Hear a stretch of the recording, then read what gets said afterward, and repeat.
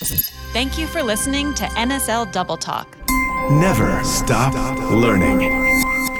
At Never Stop Learning, we connect you with engaging experts who join you and your friends or colleagues in conversation at a location of your choosing. With NSL Double Talk, we are bringing the Never Stop Learning model directly to you. Each podcast will feature two experts in conversation on topics that range from global affairs to wellness to arts to innovation. Sometimes the experts agree, sometimes they don't, but we will never stop learning and never stop laughing.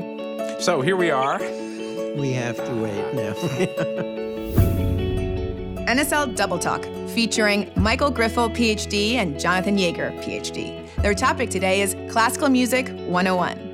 Michael is chairperson of the Music History Department at the Juilliard School, where he has taught since 1997. Educated at Yale, Juilliard, and Columbia with degrees in music theory, piano, and historical musicology, respectively, Griffel specializes in 19th century music history. Jonathan is a professor of music history at the Juilliard School. His courses range from classical music to American jazz and popular traditions. He has degrees from Indiana University, the University of Cincinnati, and Yale. We are so excited to welcome Michael and Jonathan to NSL Double Talk.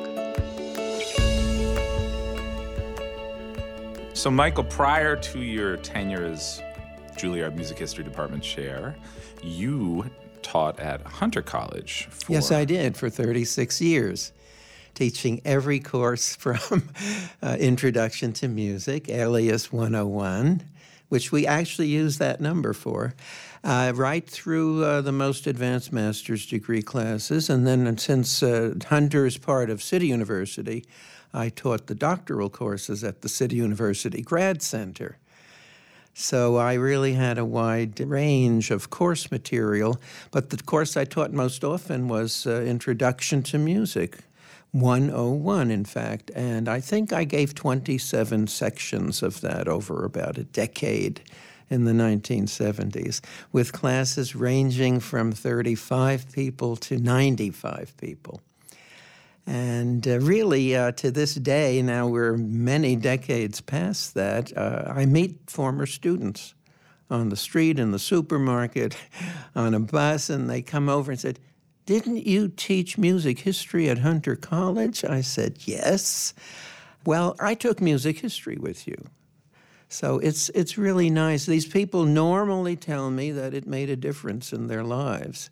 They came into the class not knowing much about music. They had to take some kind of art course, so they chose music, literature, and history. And they might have been a little bit afraid of what it would be like, but at the end of the course, they really were happy that they had some understanding of how to listen to music and how to derive pleasure from it. What about your experience, John? Well, I've taught at several different universities and institutions of higher learning, places both where I've been a graduate student and where I haven't been after my graduate studies. I was a graduate student at Indiana University, at the University of Cincinnati. I taught for a little bit at the College of Staten Island, one of the CUNY schools, and of course now at Juilliard. And it's been a wonderful experience to teach all different types of students of all different types of levels, coming from all different kinds of backgrounds. Yes. You know, at Juilliard, we're dealing with people who are committed to music performance and composition, and they know what they would like to do with their lives. Some of the people in a liberal arts school are searching and exploring and not knowing exactly what they want to do. And so they take a course like this to fulfill a requirement and or out of curiosity. And what we need to do for them is show them that classical music is not frightening, it's not scary, it's not elitist, it is beautiful, and it is joyful.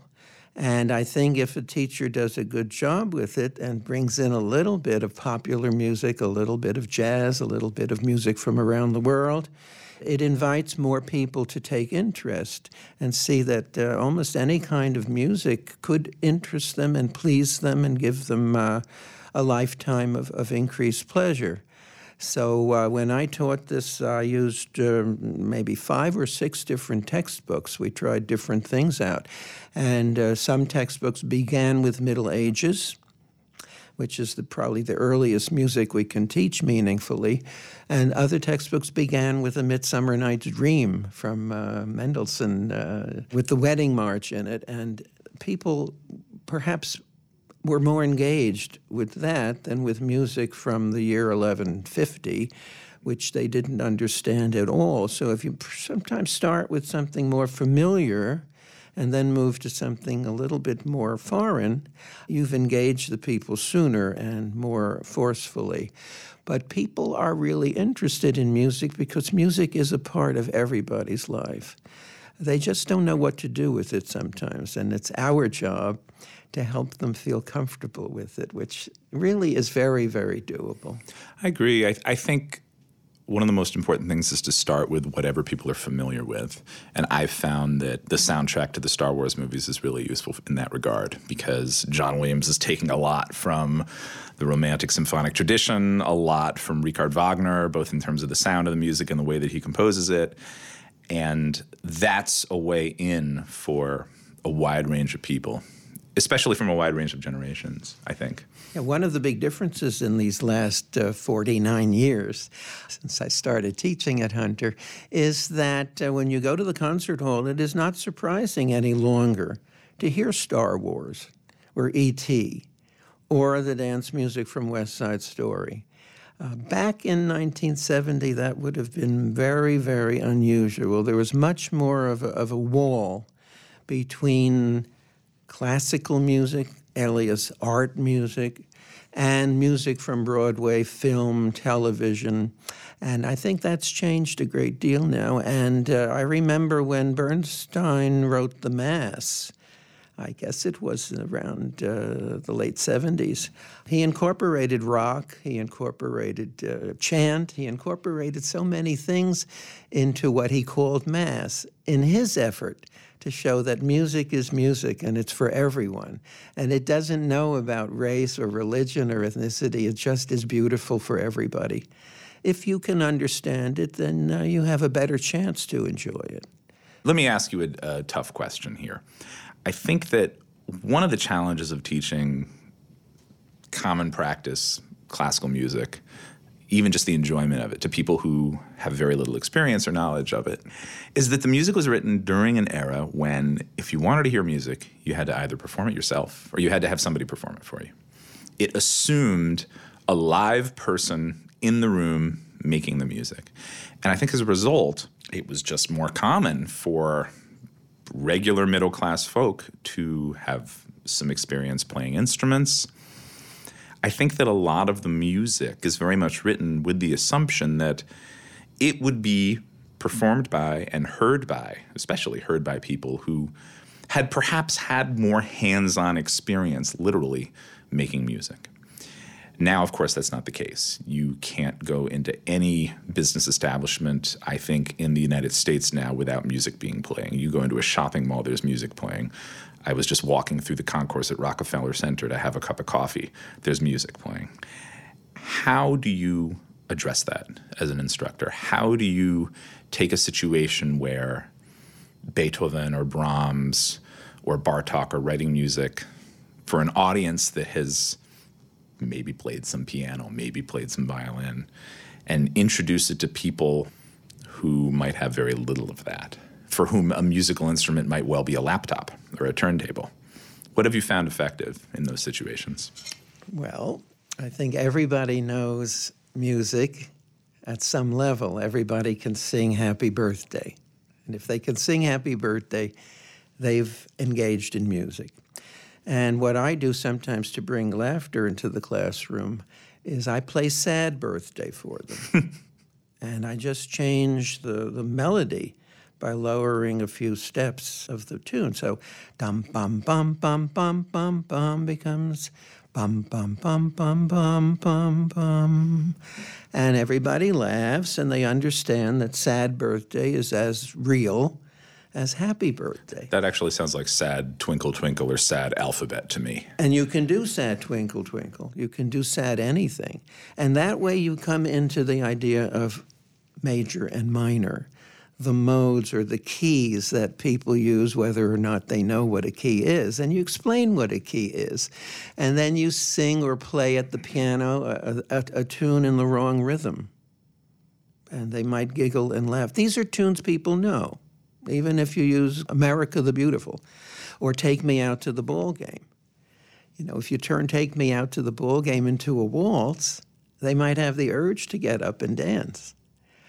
But if you do it in the rhythm that is customary, then they get a sense of the difference. So when I taught that course, and I haven't taught that in quite a while now, but when I taught it, I began with some rudiments of music: melody, harmony, rhythm, texture, dynamics, etc. Range, register, things that are the vocabulary of music. And I also would bring in some Indian music or some Japanese music to show that there are different scales and different modes. So they become a little bit more familiar with that. And from that, you go on really to talk about the different worlds of music, where music is made, why music is made, the functions of music. Music is for liturgy. Music is for ceremony. Music is for dance. Music is for drama. Music is for socializing, entertaining, for chamber music, yes. Then from there you talk about Beethoven and Brahms, and if you're going to talk about Beethoven, everybody knows da-da-da-dum, and you tell the silly little story about fate knocking at the door, and they might be amused, and then you go into something about Beethoven's life to make him an interesting character. It interests people that he had to fight for custody of his nephew. He fought against his sister-in-law. It interests people that he grew deaf not when he was 50, but when he was under 30. Hearing started to recede. And you talk about Napoleon, and he becomes an interesting figure. Or you talk about the tragic overture, and you say, why is it tragic? And then you talk about the Fourth Symphony and the last movement of it, which repeats a harmonic pattern. And then you play the harmonies at the piano, and you ask them to sing along sometimes, so that these people become of interest. They were just human beings. They were no different from anyone else as human beings, breathing and eating and sleeping and having relationships. And that way, they're not so frightening anymore. They're not gods. They're just people. Absolutely not. I think pattern recognition is really important. That's a lot of what you were talking about right now. You know, we look at a work of art, we know to look for certain types of patterns, whether it's just a design or something, or maybe a pattern in the way the figures or the personas in the work of art are interacting with each other. Beethoven's Fifth, of course, with the four notes, and the ease with which the average listener can identify that motive popping up in all sorts of places, especially in the first movement. I think that's the type of pattern that you don't need to be a specialist to hear. And a harmonic pattern of the sort that you have in Brahms 4, that too, I think, is the sort of thing that if demonstrated on the piano for an audience of new listeners could be pretty clear. I've found that one of the challenges with introducing this music to younger people today is that so much of the music they're immediately familiar with and that they're saturated with is very different in how it approaches musical elements. You were talking about that a minute ago with melody and harmony, texture, rhythm. And sound color, I think, is so important. So much of popular music nowadays it's as harmonically static as ever. That's been largely true, I think, of a lot of American popular music for the past 50 years. It's much more melodically static, even. I mean, the range of a melodic line of the sort of thing you'll hear on a pop music station can often be quite narrow. But I think that in terms of timbre, in terms of sound color, that's where it's often quite rich. And I think that's one of the things that a lot of students are expecting. So there's a lot of repetition in things like harmony or melody, but there'll be enormous variety and change in the types of sounds that they're hearing and how present the overtones are or aren't. And they don't know what the overtone series is, but that's definitely something they're experiencing and something you can really play with audio technology. And I've had some success in the classroom where I've taken some songs on the radio and talked about how the music develops and what the patterns are to recognize in that type of music. You definitely have to start small. I wouldn't hit anybody with Mahler 9 or Götterdämmerung right off the bat. Although if they're big Star Wars fans, maybe so. Who knows? But pattern recognition, I think, is a central element for listening, right? Unless you just want to listen without thinking about it, you know? I mean, that's another thing that I like to say, that you can listen emotionally or you can listen rationally. You can just let the music wash over you, which is what I think a lot of us do and what we like to do. But you can also use your brain, use your rational faculties. And I think that a really dynamic listening experience often involves the two of them working in tandem. And when people use their brains and listen rationally, as you say, they're proud of themselves when they understand something like a Bach motet. They're very proud of themselves for understanding it, for getting it. It's a sense of achievement. They are their own teachers that way, and they give themselves an A for understanding, and they walk away very happy with that. But no, I wouldn't play Götterdämmerung, but maybe the Ride from the Valkyries, Ride of the Valkyries from Die Walküre. Something short, something they may have heard in a motion picture soundtrack, something you can explain easily as to what's going on stage when that happens, something to make them imagine how they would set that if they were the producer or the director of the stage version of that. And I think that way they might even get interested in Wagner. And of course they might be interested in him because you talk a little bit about his life and where he was coming from as a composer. But I think you're right that sound is very important in music, and texture of sound, whether one person's singing or whether three are singing or whether 30 are singing, changes the nature of the music very much. And having a text is a crutch to understand, as long as the text makes sense to people. So, if you listen to a song on the hit parade or a song from a Schubert song cycle, they both have words, they both have meaning, they both have patterns. Schubert himself, who wrote 600 songs, has some that are very much like a popular song, repeating the same music and the same harmonic progression, stanza after stanza, and others keep changing all the time. So you might start with the easier ones for a 101 group and then move to something more challenging. But you have to do it step by step. It's like studying dance or studying acting. You have to start slow and with easy steps, and then you move along as comfort level increases. But I think having students, well, maybe you remember when you were in kindergarten or first grade, and a teacher might have played something and said, every time you hear this tune, dum, bum, bum, bum, bum, bum, bum, raise your hand. And that's so much fun. Well, I don't think it's demeaning to take a group of 19-year-olds and do the same thing with them. And they enjoy that just as much as the little children. And then you talk about, well, you know, that tune comes back about 4 or 5 times in this piece by Mozart. And the reason we call the piece a rondo is that something keeps coming back. And then other things come in between the recurrences of the main theme. But let's see if you can wait for the exact moment when that tune comes back and raise your hand.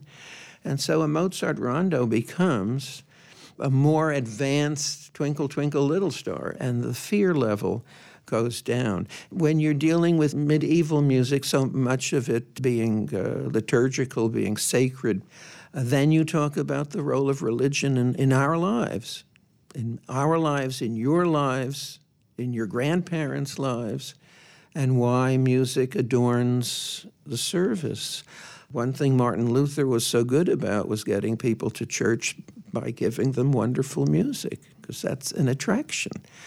I think since most people sing in the shower and move their bodies in a rhythmic way, even when they're a year or two old, or babies even, music is a natural part of life. It doesn't mean that everyone can perform it, but everyone can certainly listen and enjoy it very, very much.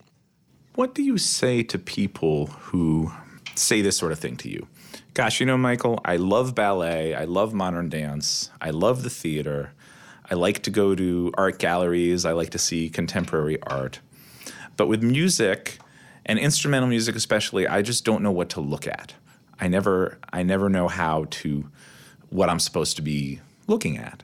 How do you answer that when people ask you that question? Well, the first thing to look at would be the instruments and the players of the instruments. And you talk about strings, and you talk about woodwinds, and you talk about brasses, you talk about percussion. You give examples. You show nowadays, with the technology being so much better than when I started teaching, you show slides or a video of instruments in the orchestra and the sounds they make. And you look at how the string players are bowing their instruments, whether the bows move up and down at the same time in the same way, and what happens when they don't. You can look at the conductor, who might be addressing the string section. You turn the individuals making this music into interesting figures. How is it different to play a double bass from playing a cello? They're both pretty big, but you do one standing up, you do one sitting down, you make different sounds, you have different functions for the instruments. You talk about a clarinet and how it's put together and what it is able to do and why it's a good instrument to play the beginning of Rhapsody in Blue, whereas a flute would not sound too good doing Rhapsody in Blue, and you demonstrate it. If you're at a school like Juilliard, or at a good school like Brooklyn College, where there's a wonderful performance program, you ask students to bring their instruments in. And at Juilliard, I've had a harpist come in on occasion, because even the pianists and violinists and oboists don't know at all how sound is made on a harp. So that's something you look at, and then you do look at the conductor and you say, what is that person really doing with those hands or that baton? Is this about expression? Is this about rhythm and meter? Is this to get people to come in at the right point? Do they really need the conductor? So they look at that. So I think it begins with the personalities on stage and in the orchestra pit. So that's the beginning of looking at. When you go beyond looking at and you do listening for, you listen then for loud, very basic things, loud and soft and all the gradations in between, fast and slow, sudden fast, becoming fast, sudden slow, becoming slow, accents. Do you accentuate the right syllable? In music, it's the same way. Do you do dum bum bum bum bum bum bum? And then you talk about how the composers think about these things and how they notate these things. And we live in an electronic age, so a lot of things are notated very, very differently, and sometimes not notated at all. We in the 21st century have inherited so much music from the past that we are drowning in different kinds of so-called classical music. And you might have to tell a class that really does like Mozart but doesn't know the first thing about Philip Glass, why Philip Glass is wonderful, why he's a genius, and what he's achieved. So that's how you get into it. Well, let me ask a different question. Why attend concerts nowadays if everything is available on a phone or on a computer? Why pay money to go to the concert hall? I think about that sometimes. Well, some people don't, but the reason that some people do and the reason one should is that the live experience is different. The sound is different. Even the best equipment does not replicate the sound of the music bouncing off the walls and the ceiling. And there's also a feeling of sharing with the person sitting near you.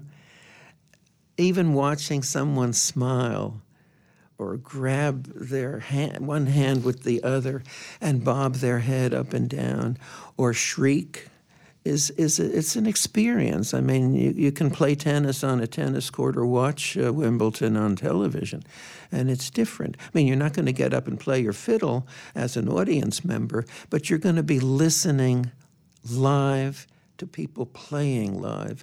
And it is different. The atmosphere is so rich, so wonderful. You could say, I can watch a film on my computer, but I want to go to the movies for the same reason. It's bigger, It's more colorful, it's richer, and there are all these people around you sharing something with you. And I think it's one way also of not being a lonely person. Right.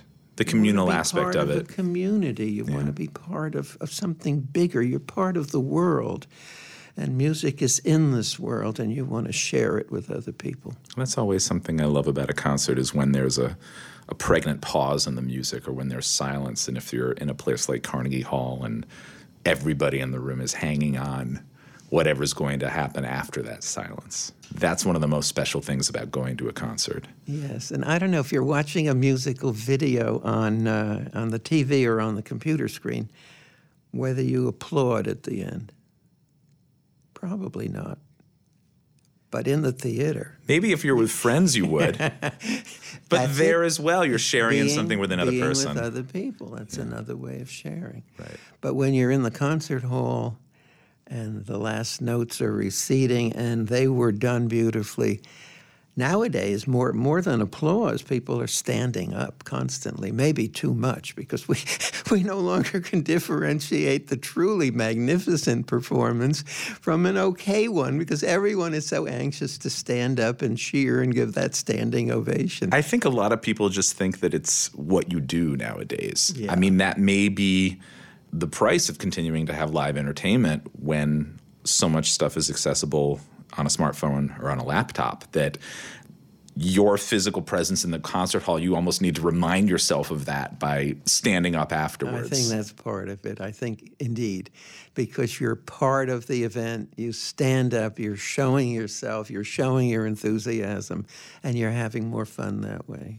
And in some cases, especially at least with some of the Broadway theaters, obviously a type of music we haven't really been talking about, but some of those seats are pretty small. So yeah, it's nice to stand up and just stretch your legs after sitting for whatever it's been. We won't mention names of theaters or hurt their business, but sometimes my legs are killing me during each act because I can't move them. My knees are practically touching the back of the seats in front of me. But Broadway is another really thrilling experience. And again, you can't get the sense of a show except in the live experience. And watching what's happening on that stage, the best of television attempts cannot match the real life show experience, because there's much activity going on in all corners of the stage, and you can see the expression on a number of faces on stage, which you really can't do in any other way. And Broadway music is fabulous music. It's always been fabulous music, and it's representative of the times that the composers and lyricists are living in. That's right. We live in more of a rock and hip-hop age now, and that's into the Broadway scores, but they are sensational. They're wonderful. I teach Broadway. I teach the golden age, really, of Broadway. I start with Showboat and go up to sort of the producers. And, we could sing the songs, we could hum the songs, we could watch a film. But why were these shows important? They all deal with issues of life, issues of society.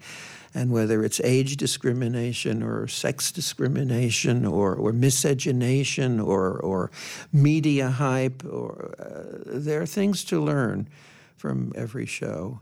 And a lot of that music now is performed by opera singers and by symphony orchestras, because it's good music. And even at Juilliard now, I am teaching a course on opera and Broadway. And the students, I think, are liking it very, very much.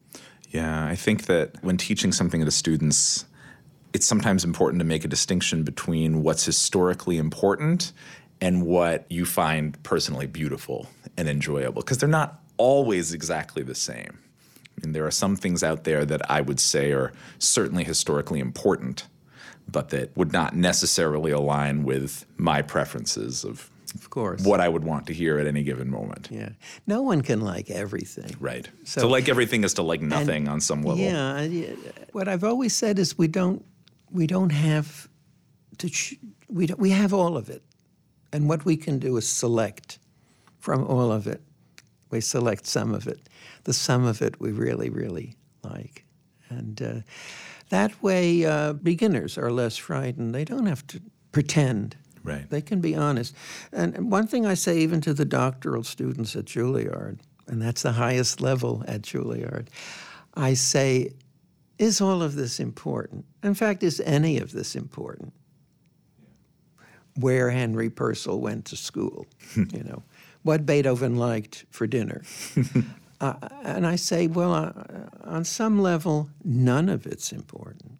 It won't affect what they do in Washington, D.C. next week. It won't affect what's going on in Russia today. It won't affect medical advances too much. But I say on another level, and the reason you and I are here is that everything's important. Everything's important. Why is doing a crossword puzzle important? It doesn't achieve anything except enjoyment for the person doing it or frustration.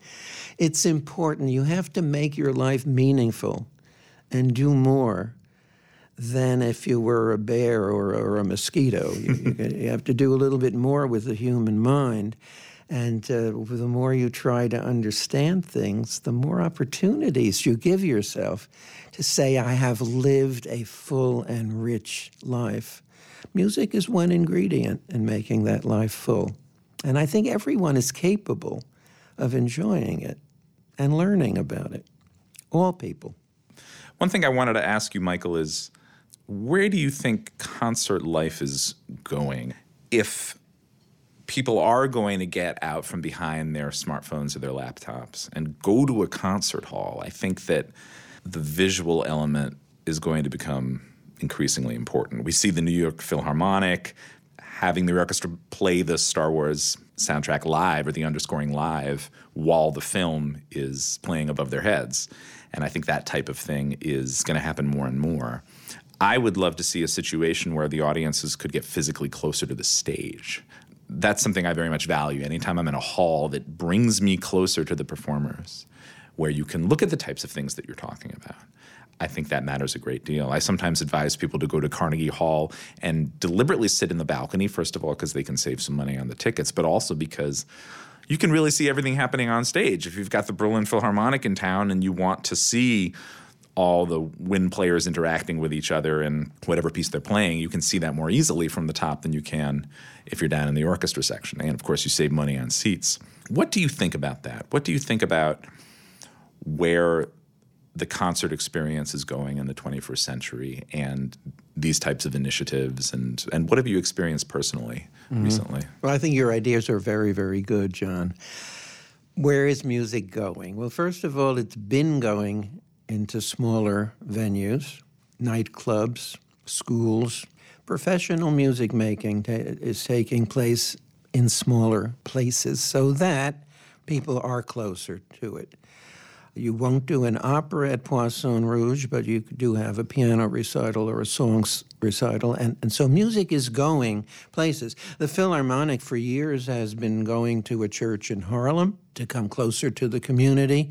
They play in the parks. The Met Opera does things in the parks in the summer so that people can go without paying anything and hear the same high quality of music there. And I do think the audiences are diminishing in size for paying live experiences. So I think you have to find ways of making it more financially affordable for the poor, whether that takes money from extremely rich benefactors or whether that takes governmental participation, or whether that simply takes bringing the salaries of stars down a little bit so that they can reach more people. There will be ways for wise and intelligent people to make the live opera, the live concert more affordable and more inviting to the average citizen. But I also think that we have to increase the outreach and have artists go into more and more public and private schools, perform for the little children at a pre-K school. And by perform, I mean maybe talk a little bit about a tune that they sing at home and how the tune is made and how it's put together and how funny it would sound if we just changed one element of it. And I think by starting young, you build your audience for the future. Public schools, where I grew up in New Jersey, we had music constantly, and it was listening, and it was also moving in a dance-like manner, and it was singing songs. Kookaburra sits on the old gum tree, and a lot of that has disappeared from our public school, and probably private school too.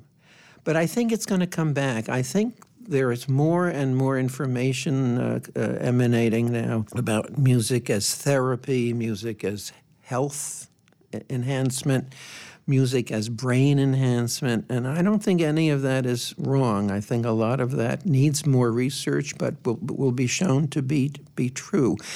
Plato wasn't such a silly guy, and he said music, along with phys ed, was something everybody absolutely needed to engage in to be a healthy and full person. That goes back a few years, but he was pretty smart.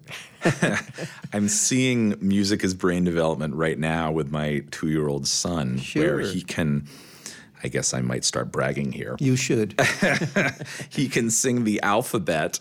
He's almost learning to sing before he's even really learning to speak. He sings the alphabet. He sings all sorts of songs that we play for him, and you can recognize what he's hearing, and he's making connections among words on the basis of the melodies. There are a couple of songs where there will be a little melodic gesture that's the same. The da-da-da, the beginning of the theme to Sesame Street, for example. Mm-hmm. And there's another song that has that same interval pattern over the major chord, and he's made a connection between the two songs where he'll just sing one after the other, and then in a different case the words were the same, and on the basis of that he made the connection. So I'm seeing this up close and personal in a way that's really delightful. And it's delightful for you and for him. Indeed, indeed.